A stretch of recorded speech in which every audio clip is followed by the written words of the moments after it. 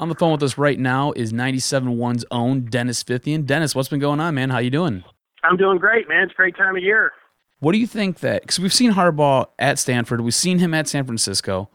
What do you think we can expect from him, and what's his fingerprint on this team going to be? Well, I think it'll be the quarterback play, and I think you'll see the turnaround in the overall team. I mean, this guy's a super uber manager players. I mean, he goes out there. I used to watch him at Stanford. Now he wasn't necessarily calling the plays, but you'll see a fullback dive. You'll see him line up in the eye. You'll see him line up, I bet, in Hal Wishbone down into the goal line and some super packages, 2 tight ends. Then you'll see 4 wide. Look at that spring game. In the first series or two, you had I think 2 wide receivers throwing some end arounds, and later in the game you had another one. I mean, I expect him, when you watch it, it's a real feel.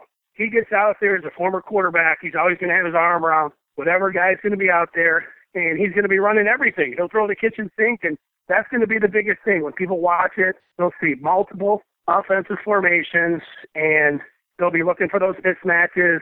And, for Harbaugh, being on that headset, that'll be a little bit different this year. Being able to get that play into the quarterback, that's a huge benefit. This guy knows what he's doing, checking in to get the guys in the right play and finding the mismatch. Can they get enough playmakers out there? I mean, I was watching Saturday.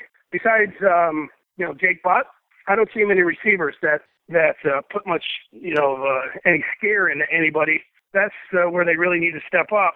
They need to find somebody to catch the ball besides Jake Butt and find some playmakers. And I like some of the running backs. They should be able to find one there, but playmakers overall on the outside, that's where it's hard to say that it all could come together.